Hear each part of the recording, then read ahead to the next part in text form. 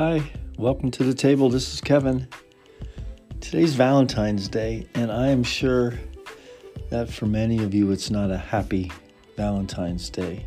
So I'm not going to say Happy Valentine's Day because it's a reminder of the trauma of sexual addiction in our lives, individually and as a couple.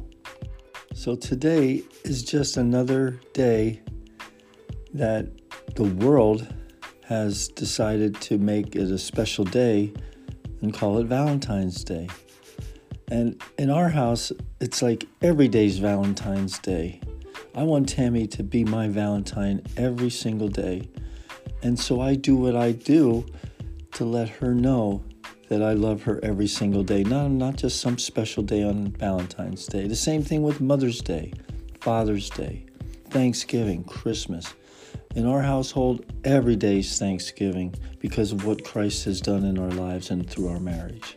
So I want to encourage you to do whatever it takes to take your eyes off of yourselves and serve and put them on your spouse. Because we take our eyes off ourselves, we're not getting our needs met. Our needs are getting met when we meet the needs of others. How often do you hear someone say, I always get blessed when I go to minister to someone, and it turns around that they minister to me. God's gifted us with talents and things that only came from Him. Because we become Christians, that's when we get our spiritual gifts. Find out what that gift is so that you can serve others and you can help and equip others. Look at the people around us that God has placed in our lives. I think the biggest thing is those of us that are involved with sexual recovery and helping others achieve it, we have bullseyes on our back. I often pray for Tom and Michelle. They're on the front lines of this thing. And we need to pray for our leaders. We need to pray for our group facilitators.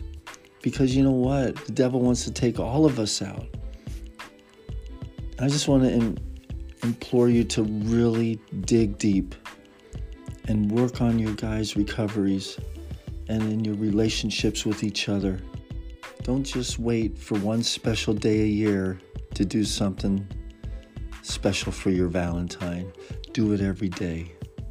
Have a great day today.